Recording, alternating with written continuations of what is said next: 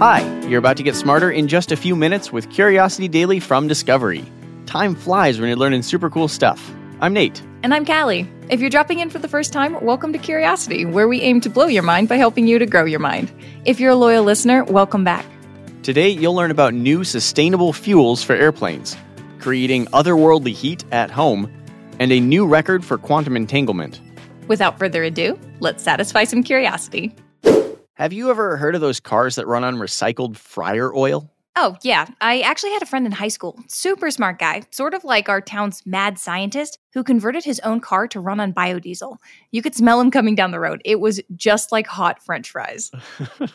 Well, those vehicles might be flying overhead soon as well. Airbus, the largest aviation company in the world, is hoping to have zero-emission planes in its fleet by 2035.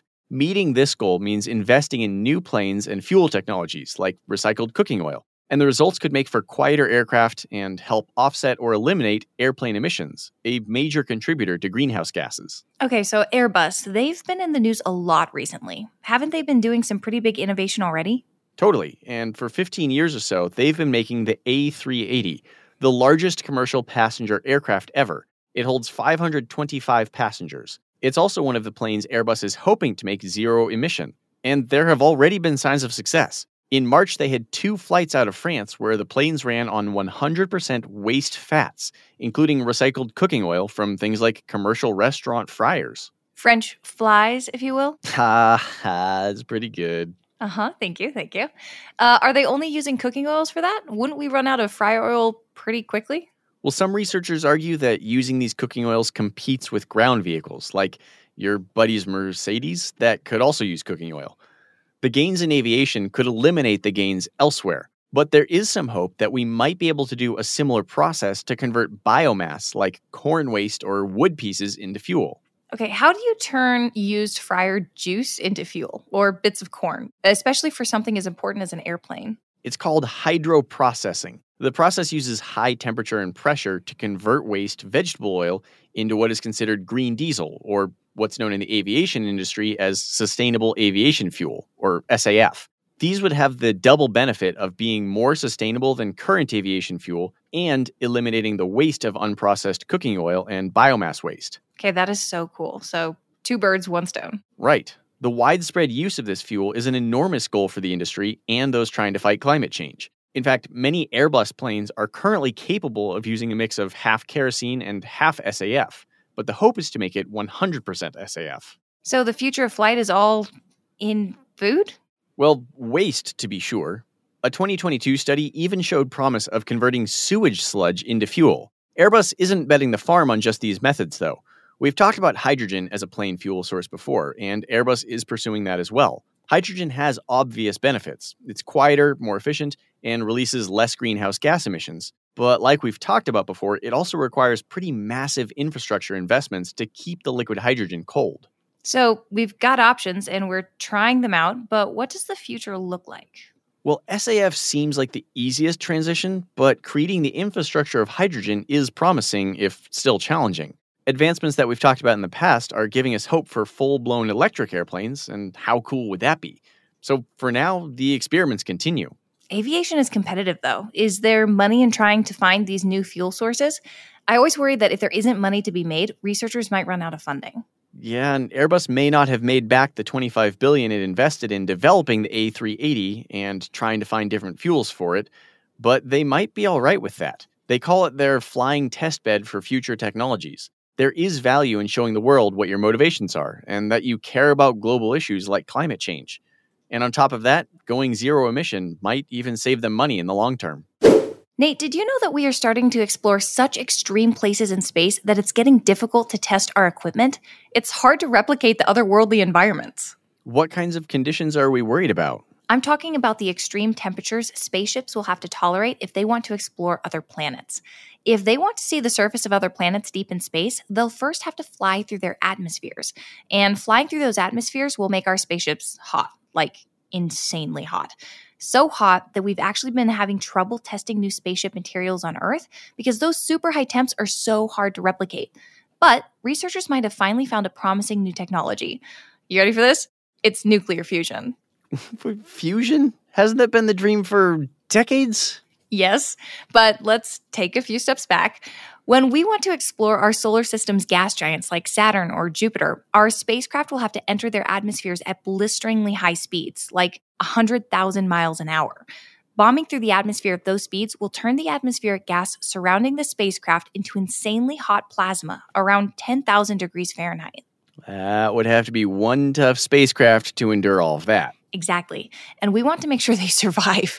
In order to protect the technology and payload inside our spacecraft, we equip them with heat shields made of materials that can burn under control to keep heat from making its way inside. But it's been nearly impossible to run any good tests from our equipment because it's so hard to sustain temperatures like that. All right, so how do we go about making the depths of space here at home? Well, we might have just figured out exactly what we need. A nuclear fusion reactor. Nuclear fusion, like combining multiple smaller atoms to create a new larger atom?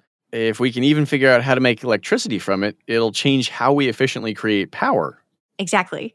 Thankfully, we have the D3D National Fusion Facility. This facility in San Diego is under the umbrella of the Department of Energy and has been working on the goal of creating electricity from nuclear fusion since 1986. It's the largest magnetic fusion research experiment in the U.S., and they can do some very impressive things with their tokamaks. Didn't we talk about those a while ago? Yes, a few months ago. But to refresh, a tokamak is a donut-shaped reactor that uses a magnetic field to contain plasma. The D3D facility has developed multiple groundbreaking tokamaks to enhance the ways we can stabilize plasma. It might be crucial for electricity generation in the future, but right now for space travel, we can really use that plasma. Well, what do we want to do with the plasma? Researchers use a system called the Divertor Materials Evaluation System, or its more common acronym, DIMES. This system can not only test materials by exposing them to plasma, but it can also launch pellets of different materials through it.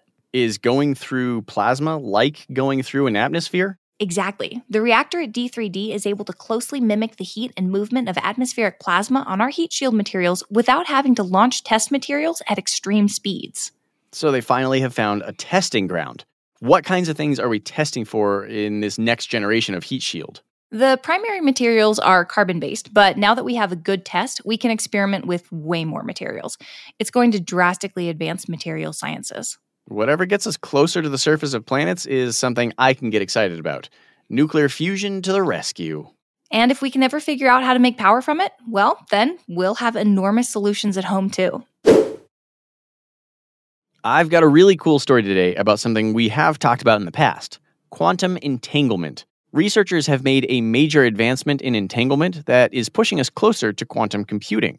Ooh, that is awesome. That has to do with subatomic particles, right? Yes. So quantum entanglement is a scientific phenomenon where particles of two atoms become so linked together that looking at one will tell you things about the other. If you change something about one particle, it will instantly change its partner, no matter how far apart they are. Some say it's a form of teleportation, and it's faster than the speed of light. Einstein even once called it spooky action at a distance. And just recently, researchers in Germany demonstrated quantum entanglement of two atoms separated by a new record distance, 33 kilometers, or nearly 20.5 miles. That is insane. But what is the practical purpose of doing something like this? It's a really bizarre phenomenon, but researchers say it's great for quickly transmitting data over long distances, which is what they're looking to do in this experiment. Wow, okay, so how did the experiment work? The researchers had two atoms trapped in different buildings across from one another on their campus. They connected these atoms with fiber optic cables. Even though the buildings were only about 700 meters apart, they added coils of fiber optic cable to increase the distance between the two buildings to miles. They then shot each atom with lasers to excite them. As the excited atoms returned to normal, they released a photon, a particle of light. These photons still have a connection to the atom they came from, though, called an entanglement.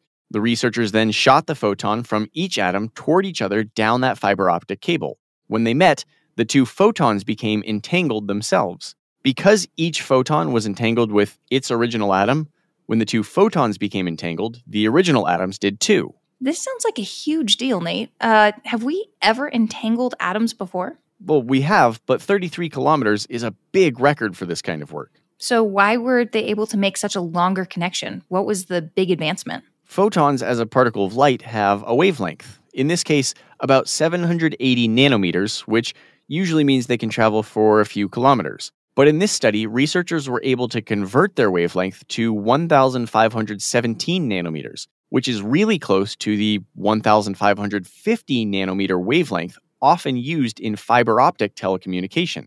This means they were able to travel way further down the cable than standard photons, and this could be a huge step in using these quantum systems for communication and information transfer. Wow, okay.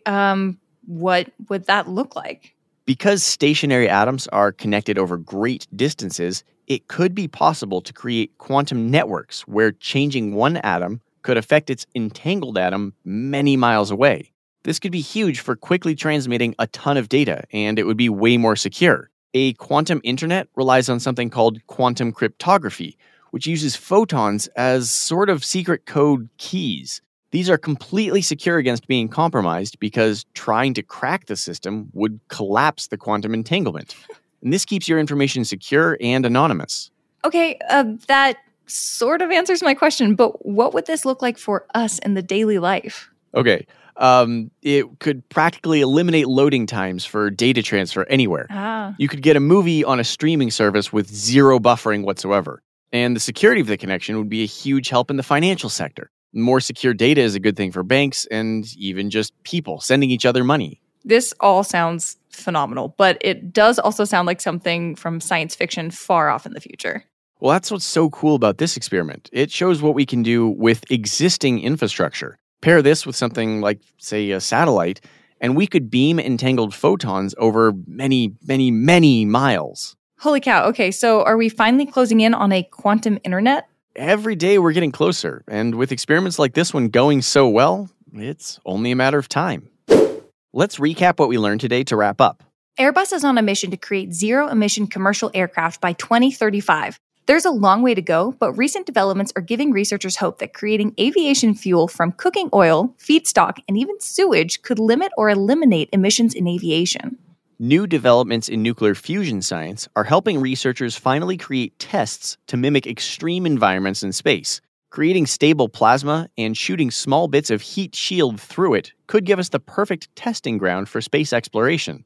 Researchers have set a new record for the longest distance to entangle two atoms. This is a huge step towards the future of the quantum internet, which could one day give us unprecedented speed and security online. Curiosity Daily is produced by Wheelhouse DNA for Discovery. You can follow our show wherever you get your podcasts, and we'd love it if you could take a second to leave us a 5-star review on Apple Podcasts. Our Discovery executive producer is Christina Bavetta. Our Discovery coordinating producer is Krishna San Nicholas. This show is hosted by us, Callie Gade and Nate Bonham. Our showrunner is Matt Mayer. Our writers are James Lynch and Jordan Trout. Our researcher is Thomas Martin Messersmith. Sound design, audio engineering, and editing by Nick Carissimi. I'm Callie Gade. And I'm Nate Bonham. We'll see you next week.